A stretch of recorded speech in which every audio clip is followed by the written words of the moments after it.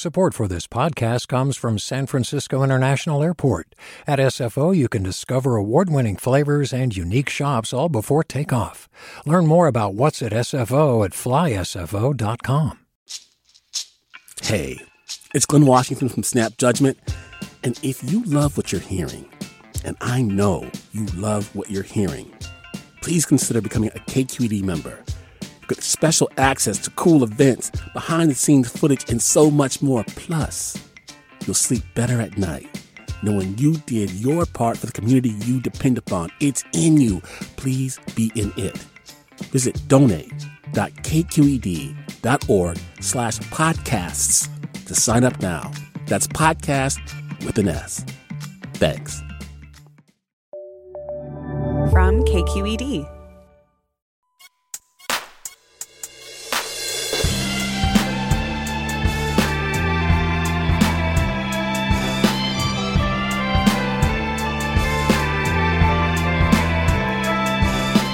From KQED in San Francisco, I'm Mina Kim. Coming up on Forum, we meet two California winners of the MacArthur Fellowship. Hula master Patrick Makuakane and writer Manuel Munoz both learned in October they were being honored with an $800,000 stipend for their work. Makuakane's innovative and transformative hula has pushed cultural boundaries, and Munoz's fictional short stories draw from his experience growing up in California's Central Valley. We'll talk to them about how themes of love, class, and sexual identity suffuse their art, and what being recognized as a MacArthur genius means to them. Join us.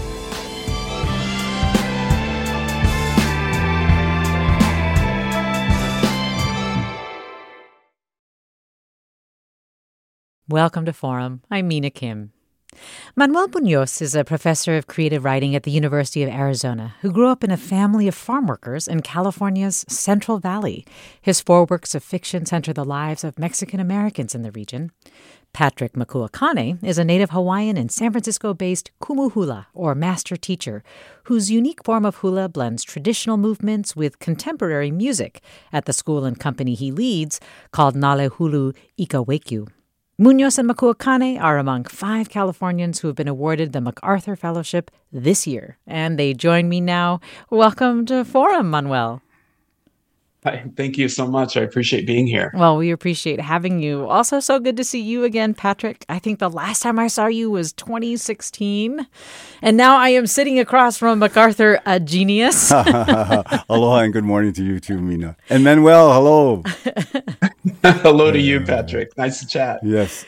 Yeah, what was it like, Patrick, to get the call? Well, I kind of didn't get the call because I was at Burning Man and I didn't have any cell service, but a text seeped through that said the MacArthur Foundation is trying to get in touch with me on a serious matter where they need to speak to me directly and confidentially. And I'm thinking, what the hell is going on? Why do you want to talk to me? And I had a difficult time returning the call because I was at Burning Man. There was no cell service. So it was like 5 days of frustration until I finally got home. 5 days? Yeah. Can you imagine? But finally, when I got to speak to her in San Francisco, I found out, and it was mind-blowing. So people were saying, or were you thinking or speculating that maybe they were trying to reach you because you got that grant? Well, why would the MacArthur Foundation try to get in touch with me? And I wasn't even speculating about the grant, maybe a little bit, but still, my gosh, I didn't want to even go there. So It was extremely frustrating being stuck at your camp and not knowing what the hell was going on. Wow, I'm sorry that happened while you were a Burning Man, of all places. Well, Manuel, how did you find out? Oh, mine was much more mundane. I was in my kitchen. When I got the call. And, my story in that regard is just, the complete surprise and then bursting into tears within 5 minutes of realizing that what they were telling me was not a joke. Have you thought about why the tears came, Manuel?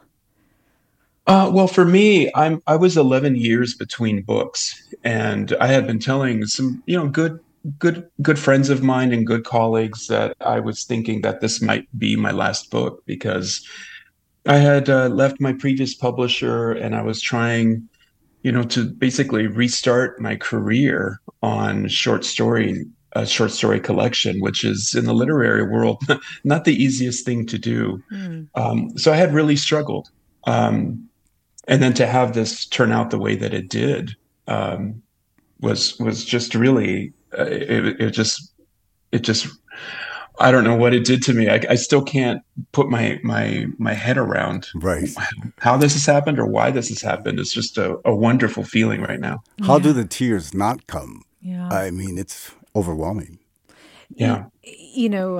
Patrick, I read a really lovely interview that you did with Slate where you said that it came with that emotion, with tears, but also with this mix of guilt and responsibility. And I'm just so curious where the guilt came from. Well, I mean, I work in a community. I'm entrenched in community. And so there's so many people that help me build this work that I do. And a lot of people colleagues who are in my position who do incredible work. And so you think, well, why me? But someone succinctly told me, but you are Blanche. It is you. So get to work and make sure you do good and make things happen. Like, okay, geez. And then the sense of responsibility? Yeah, to your community to ensure that what you do with this is something that is going to continue your work. My work is all about community. And how do I, be the responsible teacher that I've been trying to be all these years and hold up those values of culture and sustaining culture and nurturing culture. Yeah. And community. Well, actually, I would love to talk with both of you about the work that you do and to give our listeners a sense of the work that MacArthur recognized. So, for example, in your case, Manuel, you're a fiction writer, the author of 3 short story collections and a novel that centers the lives of Mexican-American communities in the Central Valley. And so, in broad strokes, could you just tell us a little bit about what drives your art, the types of stories you tell, the people you talk about? Well, I'm mostly focused on the short story form. And I've said before that I feel it's the most democratic way of filling in the gaps where we haven't been. It's been historically difficult for my community to make its way onto the page. And I actually, just speaking to what Patrick was saying earlier, I think one of the ways that I've been able to really wrap my head around what the MacArthur means is that it doesn't feel like a personal recognition. It feels like a recognition for my entire community. The joy that has come from fellow writers and scholars who understand what it means to our community and to our literature is what's keeping me really, just keeping the moment really joyous. And it's been really fantastic. So again, I write about the Central Valley, mostly the small farming towns that are around Fresno. I think most people recognize Fresno, but they won't recognize, say, Dinuba, where I was born and raised, or Cutler Orosi, or Orange Cove, or any of these very small communities that are about 10,000 people that are largely Mexican American and rural and focus around the livelihoods that are made from agriculture and helping to feed the nation. Yeah. I love that because of the lack of representation of communities that you grew up around and that you yourself are from, being on the page, that the community was celebrating with you. And it sounds like that was the same for you, Patrick. Yeah. Totally. What's been really funny is that my partner, in his generosity, put a 5x5 banner on our window in the busiest street in Potrero Hill saying, "Congratulations to Patrick Makuakane, MacArthur winner." But I was super embarrassed. I was like, "Oh my God, can we please take that down?" But I had to leave it up, right? Because it was really sweet of him to do that. But watering my plants and walking around my neighborhood and people congratulating me with such graciousness and how we're so proud of you, all of us here on Potrero Hill. It's like, oh my God, that felt good, I have to say. So, we and all of course, feel a part of it. Yeah, exactly. You are a kumu hula, a master teacher of hula, and you practice what has been described as your own sort of unique style of hula called hula mua. Can you describe it for us? Yeah, so just so that everyone knows, I do both. I have a strong traditional repertoire as well. And then hula mua is basically a very stylized kind of hula to music that is definitely not Hawaiian. So everything from pop to electronic, to opera, anything I can get my hands on or that appeals to me as an artist. So what would be some songs maybe that you do with hula that might surprise people? Well, one of our most popular, if not the most popular piece, is to Roberta Flack's The First Time Ever I Saw Your Face. And we actually got a chance to perform it with her when she was in San Francisco about, 15 years ago? Wow. Yeah, because her manager is from Hawaii and set it up. And also we performed it for her in her living room this past January because she has ALS. And she's unable to speak, or she needs a feeding tube. And so the way that she sustains her life right now is that her friends come over to sing and play for her. And we were given that privilege. And it was brutally beautiful, I say to people. But to have that privilege to perform for her in her living room while she's, in the closing chapter of her life, that was just something incredibly special. Hearing you describe that, and also just sort of the contemporary music that you use with hula, I'm struck then by the MacArthur Foundation calling you a cultural preservationist. Right. Do you think that's accurate? Well, because, I think we need to reframe this idea of tradition as being something that's stuck in a place. Tradition morphs and changes along with the environment. So you can, hula, it makes sense that it's going to shift and change away from Hawaiian music as that environment changes. So I'm a person practicing hula, but I live in San Francisco. So I do both. There's traditional chants and Hawaiian music as well as Roberta Flack and the underground club music that I grew up with dancing to. And I'm just able to make that a part of my life as part of my hula life. Is there a goal in your writing, in addition to representation, Manuel, and showing the complexities and nuance of the communities that are in these often overlooked rural towns, that go beyond that too for you as you're describing people?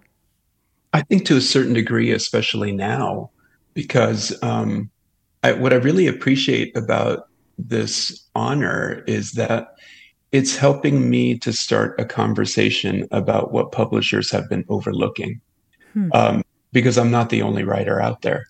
There are lots of us who are very invested in writing poems, writing memoirs, producing plays, that serve our community, but they just haven't been able to find, the footing within the publishing world. So I'm hoping that that's what's going to start to happen is, what have we been overlooking, but also as publishers, but also what do they need to do to make sure that they start effectively reaching the audiences that they have been tending to ignore. So that's what I'm hoping right now. And I'm going to continue to just write short stories. I've never felt the need to pull away from them. Sometimes the commercial pressures have, almost dictated that I go the route of a novel or go, do something a lot more commercial. But, I want to stick to my form, and hopefully that will encourage other artists to stick to theirs. We're talking with Manuel Munoz, a fiction writer and professor of creative writing at the University of Arizona, who grew up in California's Central Valley. The Consequences is the title of his last collection of short stories, which was released in 2022. We're also talking with Patrick Makuakane, a kumu hula, or master hula teacher, is the director of Nalehuluika Wakiu, a San Francisco-based dance company blending modern music and themes with traditional hula movements. They are two recipients of this year's MacArthur Genius Fellowship, and you, our listeners, are invited to join the conversation with your questions for our two MacArthur Fellows. Or maybe you're from some of the regions that they are from Hawaii, from California Central Valley, from San Francisco, and want to share how you feel like your communities are reflected, as Manuel was talking about, or ways that you connect with your cultural identity. Maybe it is through literature or dance, maybe through food, art. You can email forum@kqed.org, post on our social channels at KQED Forum, or call us 866-733-6786. More after the break. I'm Mina Kim. Support for Forum comes from San Francisco Opera. Set 10 years after a school shooting, the critically acclaimed opera Innocence takes us into a complex emotional journey where our understanding of innocence and guilt is constantly upended. Kaya Sariaho's ethereal score collapses the past into the present as a community of survivors grapple with how to move forward. Don't miss the highly anticipated American premiere of Innocence, June 1st through 21st. Learn more at sfopera.com. We've all got those parts of our house where the internet just won't go. Well, if you had wall-to-wall Wi-Fi from Xfinity, you could worry less about dead spots. Because with wall-to-wall Wi-Fi from Xfinity, you get fast speeds, reliable connection in every room, and power for all of your devices, even when everyone's online. That's wall-to-wall Wi-Fi only with Xfinity. Restrictions apply, not available in all areas. Actual speeds vary.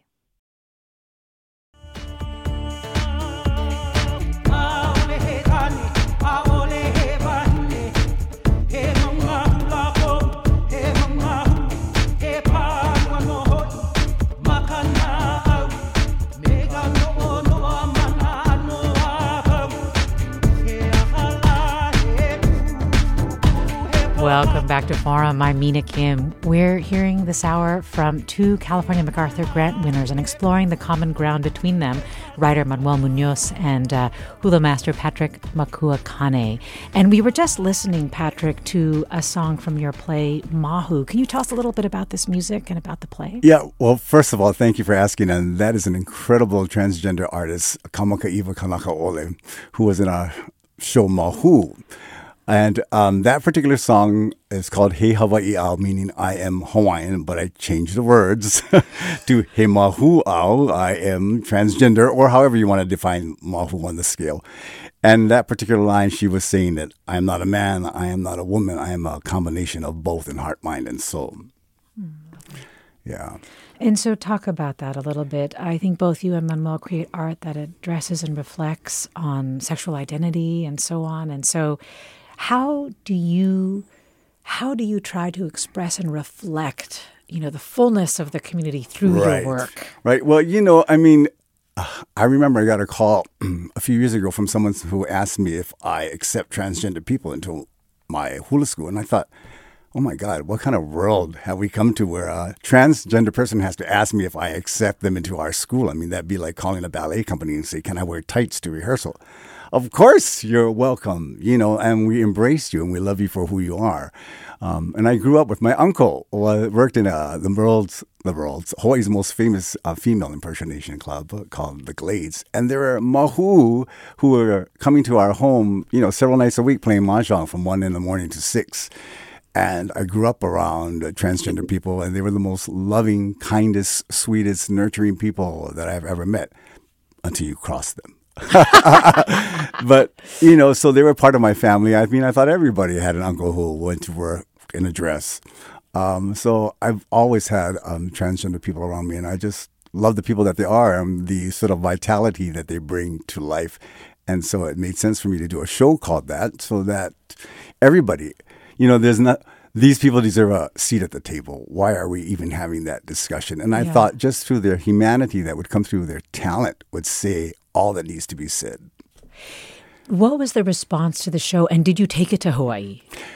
Yes, the response to the show here was fabulous. It was really magnificent. And then every time we take our show from here to Hawaii, it boosts it, at a higher level because you speak a language with your people that only they understand. So they loved it. And the performers loved it, to be able to be part of a show called Mahu, and not being the background singers, but being the artist that is heralded as the headliner, and letting them do their thing and talk about their lives and what it was like, and then sing a song and dance a hula and just get the total experience of how their life is right now. And it was really beautiful and at times hard.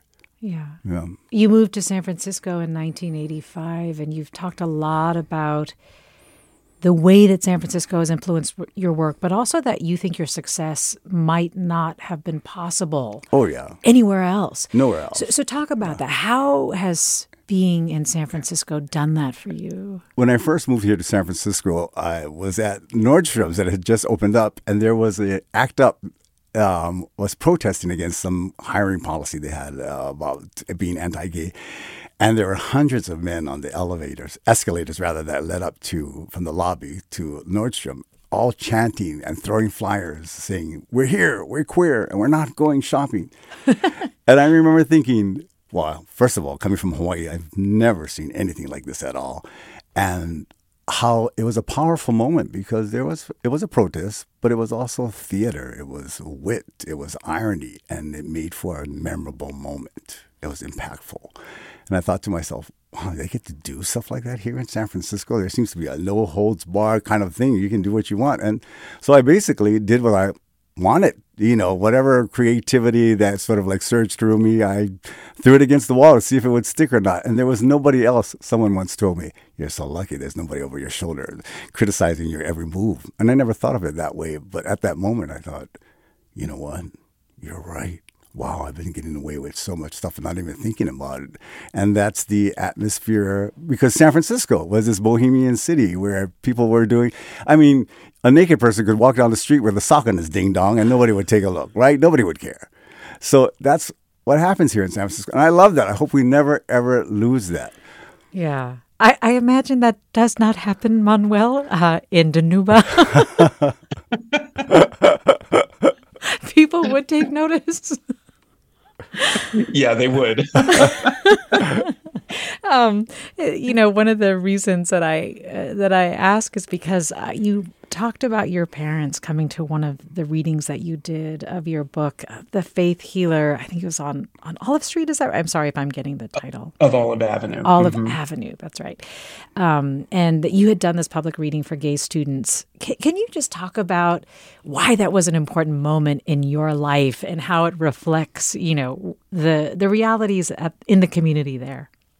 Well, here I am about to reveal myself as a big crier because that moment choked me up because I was the first, person in my family to graduate from college. So for my family to come into an academic space and really see what I do in the world in a new kind of reality, when they came to the reading, they sat in the back row as if they didn't belong when of course they're central to so much of what I do and think about. But they started to see that I was involved in conversations and my work was involved in conversations that were really important to young people from where we grew up. And so that's been that's happened a couple of times. They're a lot more confident now when they do come to readings. They'll sit in the front row and take up space as they should. Sweet. So it's really beautiful. But just thinking about what Patrick was saying a little bit earlier about how our communities have languages that we understand. I think that runs very deeply within my own. Not only the situations and trials and tribulations that young people go through, but also how the elders in our community are truly seeing that, and in some ways, might be a lot more compassionate than we think. Yeah. Well, in your book, The Consequences, you have a story called Compromisos, and I have read a little bit about the backstory around this, but can you tell us about it and why you wanted to write this particular story? Yeah, Compromisos is based on a date that I went on here in Tucson, Arizona. I've been here for about 15 years. I lived in New York before I came here, so it felt like I was stepping back in time. And when I went on this date, the man that I went with had just left his family, and come out, and he was really just sort of struggling with a way to be. But not too long after, he decided that he was going to return to his family because he felt his children were maybe too young to understand what the situation meant. And when I was relating this story to some friends, their response was a little caustic. They were really judging this guy for screwing up his family or potentially screwing up his family. And I just was a lot more insistent on thinking, look, this is where he is right now. He's got his own particular situation and his own story to tell. And I have a responsibility to think about that without judgment. And that's often not what I'm seeing sometimes in stories that come out of my queer community, but also, when I think about the Latina community, that sense of wanting to allow an existence on the page that doesn't have a judgment behind it is a really tough thing to do. But that's the story of Compromisos, and it's how this man deals with wanting to go back to his family, and as I said, not judging him for doing so. Yeah, Patrick, it sounds like that is making you think of something. Well, when I think it wasn't until my mid-30s reading a book, because I was a voracious reader as a child, but I never read anything about my community. Nothing about Native Hawaiians growing up, And the first time that I read a book, Louis and Yamanaka, which talked about Native life, growing up in Hawaii, I was like, wow. This is my story reflected on the page. I'm part of this literary community, and it was a very powerful feeling, a moment of agency to see that our stories could be written in a book. Yeah, it is an incredible thing when you actually see yourself reflected in literature, on screen. Right, using your language and using even the sort of Creole way in which you speak. I mean, it was like, look at this. They're telling my story and they're doing it correctly because it's coming from the inside. It's not an outsider telling the story. It's important. I often think it's interesting that we don't connect with it until we actually see it too, like how much we needed it. Yeah, right. We're talking with Patrick Makuakane, a kumu hula, the director of Hulu Ika Wakiu, a San Francisco-based dance company blending modern music with traditional hula. We're talking with Manuel Munoz, a fiction writer. His latest book is The Consequences. It's a collection of short stories that was released in 2022. He's a professor of creative writing at the University of Arizona. Both of them have won MacArthur Genius Fellowships. They're both Californians, and California plays a big role in both of their work. And we're hearing about what the honor has meant to them, their respective communities. And you can join the conversation with your questions about their work, or if you are hearing experiences that they are sharing that are resonating with your own. Again, that number 866-733-6786, the email address forum@kqed.org. You can find us on Twitter, Facebook, Instagram, or Discord at KQED Forum. So another area of common ground between the two of you is that you're both teachers. And I'm curious about the teaching part of it, the significance of teaching to both of you in terms of the advancement of your art or the shaping of your art. And Patrick, I'll start with you. I try to keep my finger on the pulse as to what's happening in Hawaii, because that's the feeding tube, right? So I go back often, or have friends who are cultural practitioners. And the wonderful thing about Zoom is I don't have to fly them to San Francisco to do a workshop. We just, do it on the computer. And so I've been able to bring that kind of instructional mode into the classroom. I mean, it's one thing with me talking about what's happening. Besides teaching hula, I also like to be culturally adept. It's just so much more potent if you have someone who's in the middle of whatever you're trying to teach actually explain how they're managing life or what they're doing in terms of a lo'i field, farming kalo or protesting against the 30-meter telescope. It's important that you have these people share their stories. And so just having that access to them through Zoom has been a really nice shift in the way that I can teach. How about you, Manuel? What role has teaching played in your art, your students? I think what's changed for me over time is that I've learned to recognize students like myself, meaning when I was an undergraduate, I felt I didn't belong there, and I felt I didn't have a story to tell. And I was just very, very lucky to come under the wing of teachers who encouraged me and would not allow silence to be an option. They really wanted me to put things down on the page. So I teach graduates and undergraduates, but I think increasingly I'm having a lot more, I feel like I have more potential to have impact with the undergraduates, simply because it just gives them, the light bulb can go off. And I'm really trying to be as attentive as I can to those students who essentially feel like they don't have a place, but need to be reminded that they in fact do. So I teach at the University of Arizona, and I think a lot about what it might mean for me to return to California to teach. What would it mean for a California student to have a faculty member, a professor in front of them who actually knows the landscape and the background where they too come from. Wow. It would be important. So get over here. I'm going to do my best. I did read a story, Manuel, where you knew you wanted to be involved in teaching. You wanted to be a teacher. And essentially, I think it was your high school counselor who said, well, then if that's the case, don't apply to Harvard. Of course, you eventually ended up going to Harvard as for your undergraduate degree. But that's kind of an incredible statement to have made to you at a young age. Yeah, it was actually a Yale recruiter. I didn't know what Yale was. So this was, I was 16, 17 years old. And the Ivies had come to the Central Valley to recruit for, and kind of in the first couple of years that they were actively doing that. And I was speaking to the Yale recruiter. And the Yale recruiter said, well, that's not what you go to an Ivy League for, to be a high school teacher. The Harvard recruiter heard that and, waved me over. This is in the days of the paper applications, and said, listen, I'll give you an application to Harvard. Okay. Find a Yale application for you, because he saw it's like, this is a 4.0 student. This is exactly why we're here. We need to encourage you to come around. So that's how that happened. So that should have been a diss on Yale. Oh, yeah. And it was and is.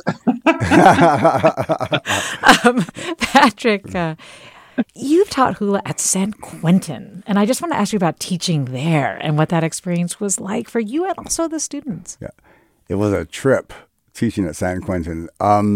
And I have to get back there. I have to redo my anyway. But I say that one of the things that San Quentin gave me was this feeling of accomplishment, because every time I left there, I always felt that I did something good. Just more so than anywhere else that I've been able to teach at. It's like, that these guys, they live in a system where it's all punitive. There's nothing about rehabilitation. And they have this 2.5 hours with me where they're doing art, where they're dancing, where they're paying attention to one another, where they develop their community. And then you can see it in their eyes and the way they move and how they triumph over their bodies after a certain time and how much spirit it gives them. It's so life-affirming. And, it's one of the most special things that I was able to do so far in my life was being there. What have they said to you after they participated in the class that has stayed with you? Well, I did a little documentary, and it was hearing them answer the questions from the interviewer, because I never knew how they felt. We never really talked about, hey, how's this working out for you guys? I mean, you're feeling fulfilled? What's the deal? And hearing them talk about how this sense of community that they built together through hula was something really life-affirming for them, and how they loved being challenged by the dance, something they thought was going to be very simple at first, but proved to be very technically challenging, and watching them triumph over those little challenges. And I was surprised. I mean, I knew I got a lot out of it, and my students did. I wasn't sure how the impact was going to be for them. And hearing them say that they were really impacted by it felt... Is that a common misconception that hula's easy? Yes, it is. And it's something that women do, not men. Wow. Yeah, so they had to sort of jump over that hurdle too, because, the way you get around to prison is with your masculinity card. I mean, you have to be very careful, right? So they had, and I forget, I've been doing this for decades, so I don't even think about that anymore, because there is that idea about if hula is only for girls, right? But it's just been a way that men have been over the past many decades claiming it as a dance for themselves as well. So, but in prison, it was oh yeah, you're dancing the hula, but they got over that, and they proved, they proved that they had the muster to manage that. Pushing boundaries, open minds, that's what our MacArthur Fellow guests are doing with us today. Hula master Patrick Makuakane and writer Manuel Munoz, and we'll have more with them after the break. Stay with us. I'm Mina Kim.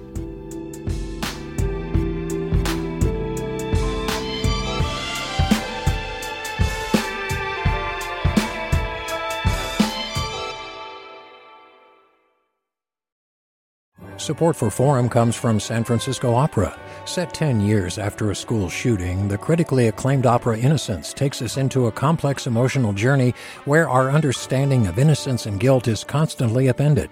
Kaya Sariaho's ethereal score collapses the past into the present as a community of survivors grapple with how to move forward. Don't miss the highly anticipated American premiere of Innocence, June 1st through 21st. Learn more at sfopera.com. We've all got those parts of our house where the internet just won't go. Well, if you had wall-to-wall Wi-Fi from Xfinity, you could worry less about dead spots. Because with wall-to-wall Wi-Fi from Xfinity, you get fast speeds, reliable connection in every room, and power for all of your devices, even when everyone's online. That's wall-to-wall Wi-Fi only with Xfinity. Restrictions apply, not available in all areas. Actual speeds vary. You're listening to Forum. I'm Mina Kim. California plays a big role in the work of two MacArthur Genius Fellowship recipients. They are recipients just this year. They learned about it. They got the call in September. It was made public in October, and they're joining us now to talk about what that experience has been like for them and about their work. Patrick Makuakane is a kumu hula, or master hula teacher, and the director of a dance company based in San Francisco that is really pushing new boundaries and innovating with hula. Manuel Munoz is a fiction writer and professor of creative writing at the University of Arizona. His most recent book is The Consequences. And Manuel, I'd like to ask you about another subject that you treat in your fiction, and that's immigration. And I'm wondering if you could read a passage from your short story collection, Consequences. This is from the story, The Happiest Girl in the Whole USA. And feel free if there's anything you want to say about it before you read the passage. But sure. The character that you're about to hear is a young woman who's going down from, the Central Valley down to LA to meet, hopefully, her partner who has been deported. And this is the plan that they have, to always meet at a particular park. But along the way, she meets another woman in the same circumstance. So this is from The Happiest Girl in the Whole USA. It's always the same when I board the bus. It's already half full, mostly women from Fresno and the little towns just south of it, like Fowler and Selma. I get a seat alone and the bus moves on to Goshen, then Tulare and Delano, each woman who boards more weary than the last. They're all like me, or at least they look like me. I don't know their histories. I don't know if they came from South Texas like I did, were taken from school in the 3rd grade to work in the fields like me. I was resentful of my parents for giving me the life of a dumb mule, and I left them almost to the minute of my 18th birthday with only a scrap of paper with their address and phone number that I never ended up using. I walk around with a lot of pride because I did that, because I proved that I could support myself in a hard world. I did all right for myself for a while. Then I fell in love. When we get to Bakersfield, the bus is packed and a young woman boards with a big sigh and looks at the seat beside me. Con permiso, she says before she moves to sit down. I know just from looking at her that this is her first trip. She carries a cheap white purse in one hand and a bulky shopping bag in the other. She reminds me of all the women in town who everybody knows have just recently arrived from Mexico because they go to the grocery store in high heels and tight dresses, doing their best to be like the American women they see on television. She's wearing a purple dress and white high heels, and just by that I know she spends too much time watching the afternoon soap operas, not understanding that the women on those shows only scheme because they have no jobs to go to. It will take a while for her to someday let the TV station rest on the evening news with Jessica Savage, the kind of person I wish I was smart enough to sound like, when the need to listen to English for practice turns into a wish to look like an intelligent and confident woman. She sits down quickly as the bus begins to pull out of the station, and when she adjusts the shopping bag under her legs, I look at her hands, but there isn't a ring to be found. The bus is back on the road, and soon enough I can feel the rise into the mountains, the ascent into Los Angeles. My stomach flutters like the times when Timoteo and I boarded the cheap traveling carnival rides that sometimes set up in the town park, and I place my hands on my ribs, remembering. It's from The Happiest Girl in the Whole USA by Manuel Munoz. I just love the detail that you tell of how you can tell who's a recent immigrant based on how they dress and how closely they mimic what they think people in America dress. It's such a detail that is that you would only know, right, if you are from the community or understand the immigrant experience. I wanted to ask you about the inspiration for this story. I understand your mom was a source of inspiration in part. Oh yeah, my mom was a source for this one especially. And it started with an innocuous question. I asked her about a car we used to own. I said, didn't we own a 74 Dodge Dart or a Duster? It was a yellow car. And as soon as I asked that, she kind of flew into a rage to say, "Oh yeah, that's when the car got impounded because I went down to pick up your dad and so on and so forth." And I said, "Hey, listen, hold up, can we backtrack? How did we get there?" And that's where, she told me, one of the things that you as younger people don't understand is we did all of this without the benefit of money or technology. I went down to get your father from the border without, a bank account, ATM card, credit card, cell phone, like none of those things. It's just like their ingenuity and trust in each other that they would be where they were supposed to be. And I just found some of those things that she would tell me about how they had advanced plans of where to meet, either in LA or in San Diego. Really remarkable. And it turned into that story for this book. And there are a couple more in there that I spun into their own negotiations. Such as? I'm sorry? Such as, are there a couple more you want to highlight? Oh, one more. Well, when my father had a stroke about 7 years ago, and some of the experiences that he had, even post Immigration and Naturalization Act in '86, when he, as he said, I got my papers fixed, and I'm going to be here, and he was deported anyway. There was a moment he was telling us about, being out in the fields with some cousins, and in one of the roundups, he was taken along. And those kinds of, small anecdotes that my family maybe didn't consider to be much more than something to joke about years later, became the stuff for me for fiction. Absolutely.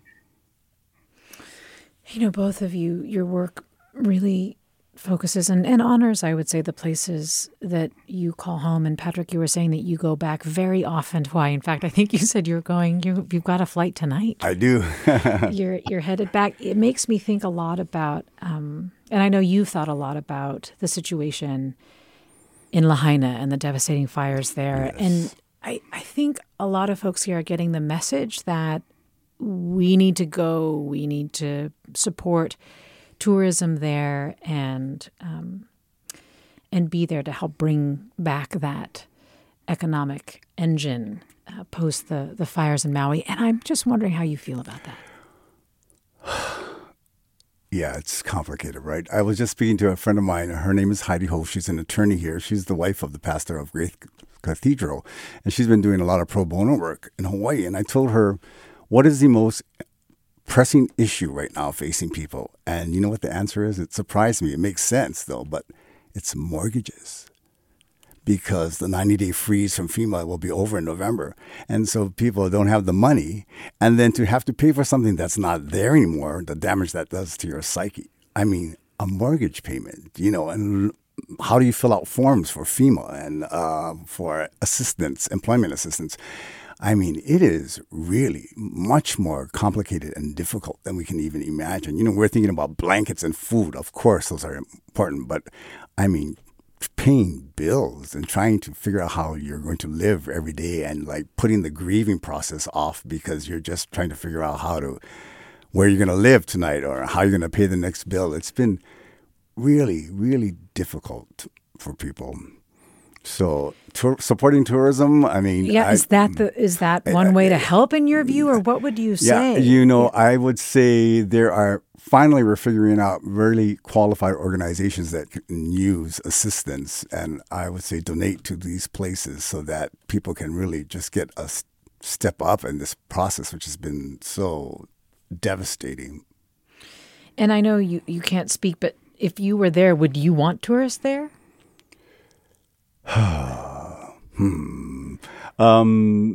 It's hard to say, because I don't know really what's the impact of tourism in terms of economics right now.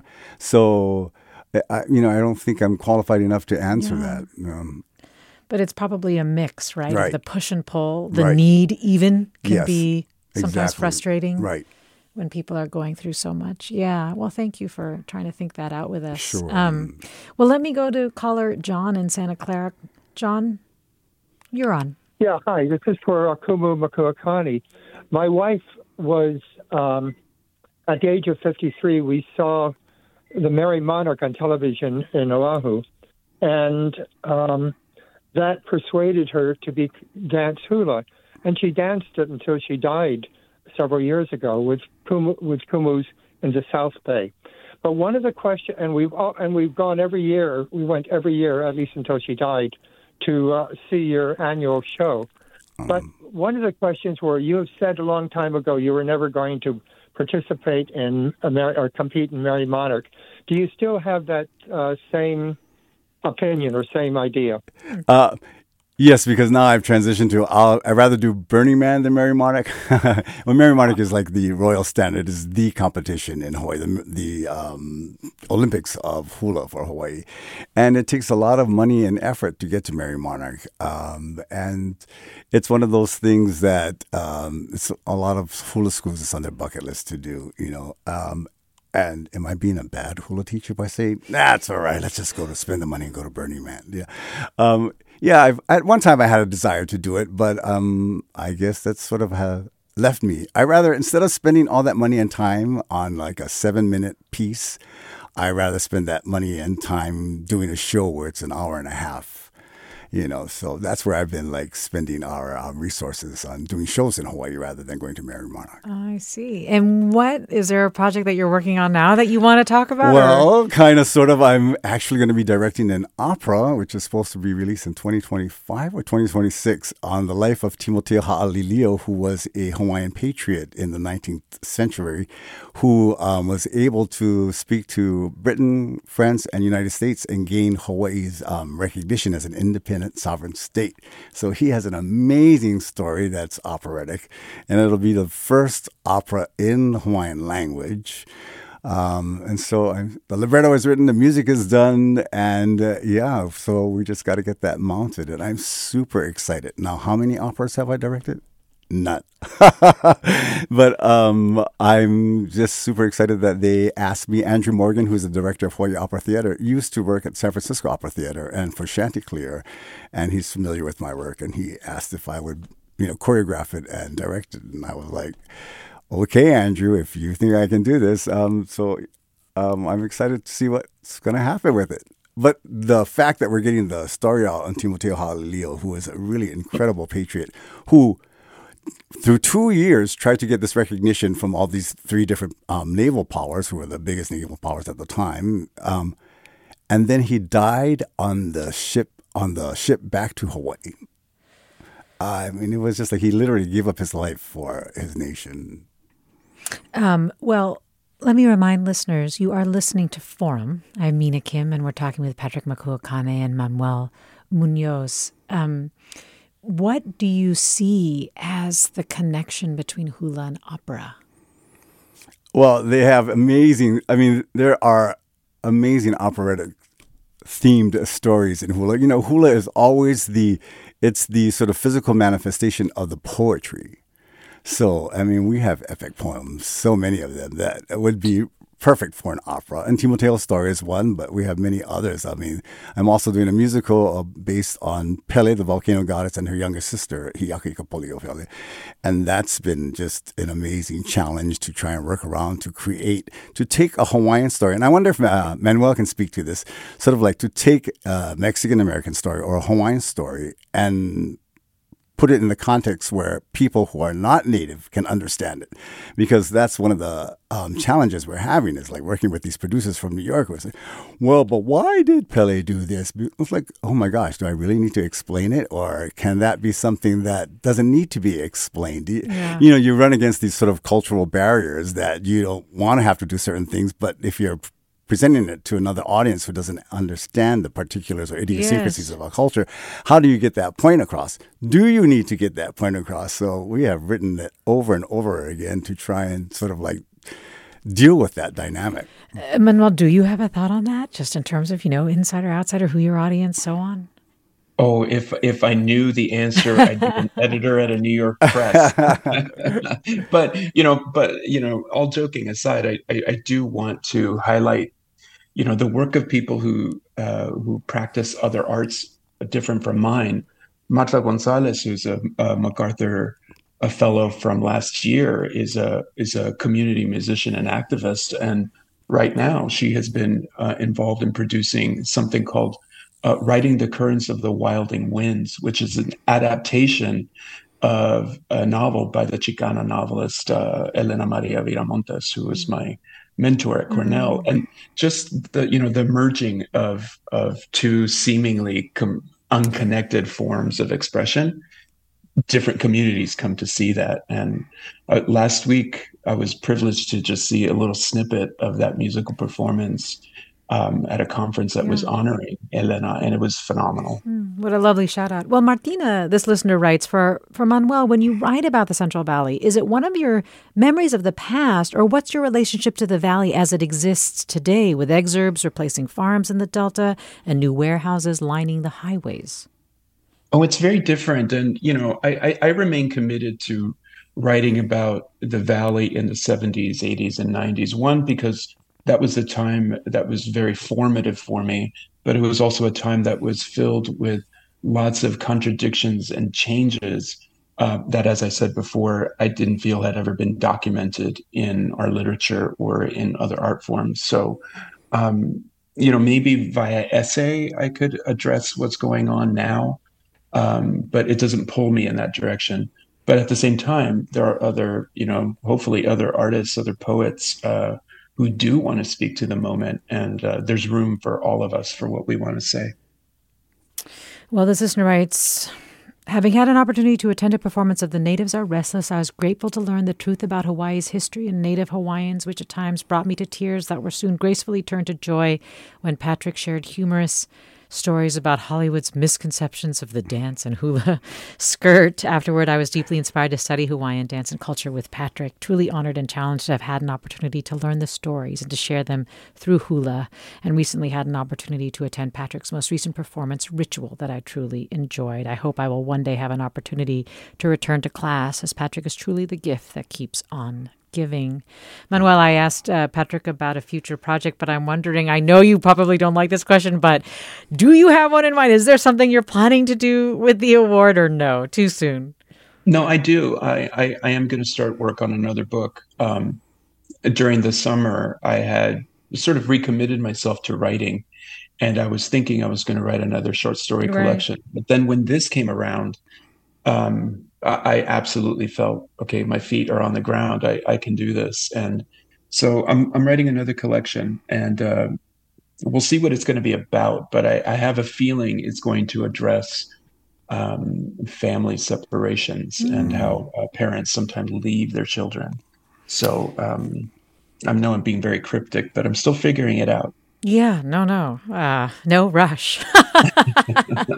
And teaching as you do it? Or... Yeah. We'll see how long. Come and visit San Francisco. Don't believe the bad press. It's still a beautiful and vibrant city. I'd love to show you Well, around. it's wonderful hearing two MacArthur geniuses talking to each other, as well as the privilege of me getting to talk to both of you.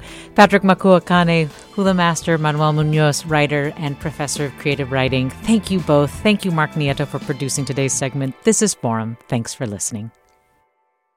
Funds for the KQED's Forum are provided by the John S. and James L. Knight Foundation, the Generosity Foundation, the Germanicos Foundation, and the Heising Simons Foundation. Support for Forum comes from San Francisco Opera. Set 10 years after a school shooting, the critically acclaimed opera Innocence takes us into a complex emotional journey where our understanding of innocence and guilt is constantly upended. Kaya Sariaho's ethereal score collapses the past into the present as a community of survivors grapple with how to move forward. Don't miss the highly anticipated American premiere of Innocence, June 1st through 21st. Learn more at sfopera.com. We've all got those parts of our house where the internet just won't go. Well, if you had wall-to-wall Wi-Fi from Xfinity, you could worry less about dead spots. Because with wall-to-wall Wi-Fi from Xfinity, you get fast speeds, reliable connection in every room, and power for all of your devices, even when everyone's online. That's wall-to-wall Wi-Fi only with Xfinity. Restrictions apply, not available in all areas. Actual speeds vary. All over the country, we need to improve reading in Wisconsin. Schools are changing the way they teach reading. I'm calling for a renewed focus on literacy. We have gotten this wrong in New York and all across the nation. And it's happening because of a podcast. I think your podcast has changed my life. And I'm going to share this podcast with everyone I meet. Sold a Story investigates how teaching kids to read went wrong. New episodes of Sold a Story are available now.